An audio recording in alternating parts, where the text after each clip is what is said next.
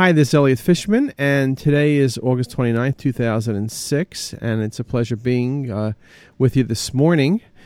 This morning, I am going to interview John Phelps, who's a product manager for neuro applications and also for WebSpace at Siemens. And since my experience in NeuroCT is not always the greatest, since I don't do NeuroCT, I wanted to ask John a few of the practical questions that people continually ask us on CT is Us. Before I do that, let me just tell you what else is happening. So last night I went to see Shakira in concert. If you haven't seen a crazy concert with someone who can really dance and sing and drive the audience crazy, that was a Shakira concert. I saw her at the Verizon Center in D.C., an outstanding concert. You know, she does that thing with the hips. You have to know the MTV video to understand. But if you get a chance, we'll plug that Shakira concert. And perhaps she'll be stopping by someday and we'll interview her. But since we can't interview her, we'll interview John Phelps. Just by a little bit of history, John worked at Hopkins with me for a number of years and has been with Siemens for a number of years now. And John's a terrific guy, and he has a great understanding of many of the aspects of CT. And so I'm going to ask him a few of the practical questions that people send to Ask the Fish, and John's going to help us out. John, good morning. Hey, Elliot. It's great to see you again. So let me ask you the first question. What are the specific advantages and disadvantages when making the choice between using spiral versus sequence for routine head CT? When it comes to some of the advantages and disadvantages of spiral versus sequence, to me it really comes down to a workflow question. When I'm on site and dealing with a radiologist, ideally, what do they want to do on the back end? If it's one of those questions where they want to perform thin slice reconstructions, whether it's for like a stealth study or a 3D model or just having that ability, then we'll tend to lean towards a spiral acquisition. Obviously, because we have that ability sequence, you're kind of locked in with those slice thicknesses that you acquired the data. Also, another aspect of a workflow is in trauma and pediatric situations. Faster acquisitions obviously help in decreasing the amount of possible patient motion and artifacts related and the overall time of the acquisition. As well as, some sites can have a combination where you can have like a trauma protocol that's a spiral, and then for regular diagnostic heads, maybe a sequence protocol. So to me, right off the bat, it's a workflow question. What do you want to do on the back end or in the event of different possibilities in your clinical setting? Also, another big aspect is the perception or personal taste by the neuroradiologist or radiologist. And I think a lot of that stems from a lot of sites that I've visited, from their residency program or training or wherever they did the bulk of their training at, and this usually molds their taste and their perception and what they want.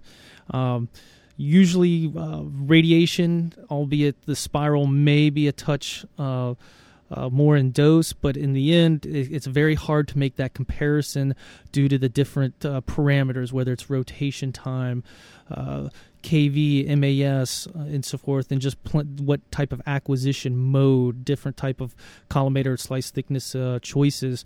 So it's hard to make a comparison, but that shouldn't be, from my experience, the ultimate determining factor. It's usually a perception, what the personal taste of that reading physician, as well as the workflow questions and how you foresee what you want to do with that data afterwards or potentially. And one thing I like to add is that typically vendors will keep introducing new features, whether it's kernels, modes, and so forth, to future software versions. So you should always be on the lookout what might be coming around the corner in the ideal trying to improve head image quality between sequence and spiral. Okay, very good. Let me ask you another question. Do you have any specific tricks for improving image quality, particularly when imaging the posterior fossa or temporal bones? Now, tips for improving the quality of the posterior fossa. Yes, we have an automatic bone correction algorithm that has been included into the standard image reconstruction. This iterative technique reduces typical artifacts arising from the beam hardening effect and are incorporated into the scan protocol without any additional post-processing. This used to be different in the past where you had to take that data and then apply a certain algorithm or filter to it to clean up the beam hardening. But from this point on, it's incorporated into the protocol, which is, from a workflow perspective, very nice. This advanced algorithm allows for excellent image quality in the posterior fossa. And like I said, this used to be known on certain older versions of software as a PFO filter that you had to apply, but now it's incorporated into the scan protocol reconstruction.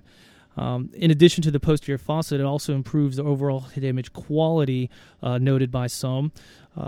Lastly, the special adaptive convolution, or what we call kernels, algorithms to others, have a big influence on the presentation of a head image, and are ultimately can be built and selected by the user.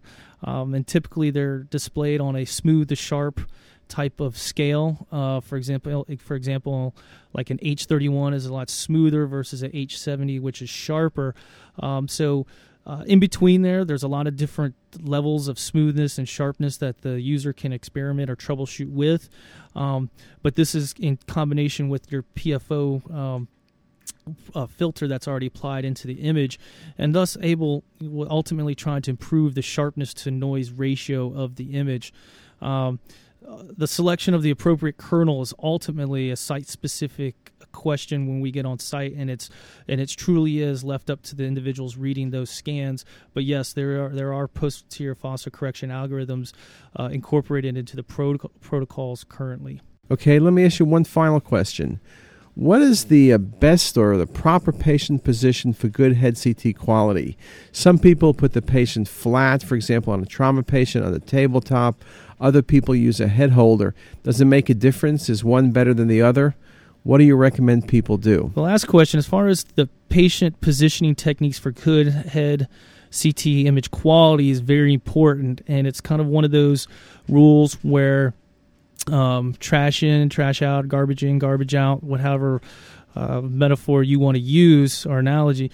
The first and foremost of proper patient positioning is critical, especially in multi-slice systems, trying to reduce the amount of angulation, i.e. keeping the chin down as best as possible. Obviously, I know certain patients will not be able to, but keeping the amount of angulation down and not scanning through the retinas will help tremendously, and making sure that the head is not rotated. It's the little things that could have ramifications down the line when imaging through the head. Another aspect is using the appropriate head holder device. Straps and sponges. Obviously, sponges to decrease the amount of motion artifacts, but straps as well. But the manufacturers, the vendors, build these special devices for a purpose, and that's to be done for specific exams like the head. If it was any other device or holder, then obviously they would tell you that, but it's not. These are very specific to head imaging. Also, another important aspect is to isocenter the patient's head accordingly.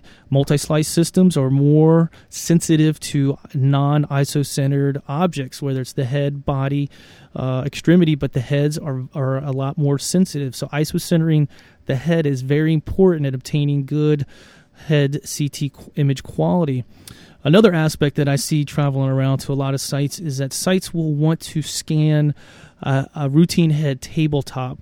Now, while this might be convenient to the techs at the time, ultimately shooting through the table, in addition, can cause a lack of quality in the head. And, lots of times sites will come back and, well, what happened if they're on the backboards? Well, what you can do is you can remove the head holder device or whatever you're using designated by your vendor, and just kind of scoot the edge of the end of the backboard with the head hanging over the table.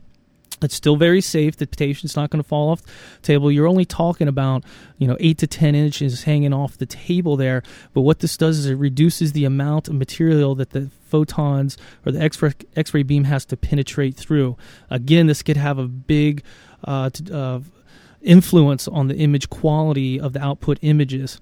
Another key aspect is reviewing your parameters, making sure that they haven't been changed or that they are indeed correct in what you had set in there, whether it's your MAS, your KVP, your rotation, what type of acquisition, sequence versus spiral, and then all the different subsequent modes between that, and your kernels, your sharper, smooth. Again, I can't stress enough how kernels have a big influence along with acquisition mode on the appearance of the image. In addition, this might sound odd, but making sure that the complete daily quality assurance and checkup procedures are carried through. Again, with more slices or multi-slice systems, they're more sensitive to quality assurance and checkups, and that they need to be done at the regularly scheduled intervals. And a last note about head image quality is that reducing or cleaning all the residual contrast from the head holders, straps, sponges, even the clear plastic casing that the X-ray beam passes through can ultimately have a big effect if that contrast, and ideally what happens is there's just little dried pieces or drops of contrast that just kind of sit there, and then when the beam goes through there, you can have artifacts shoot off of that. In fact, I've seen it on the clear plastic casing where it kind of mimicked a very soft tissue density lesion in the head, just the way it was where the drop of contrast was. And all these things, whether it's positioning, make sure they're using the correct head holder and all the appropriate devices, not scanning them tabletop, protocol selection, and just the Q&A quality assurance have a big impact on the head CT. By far, heads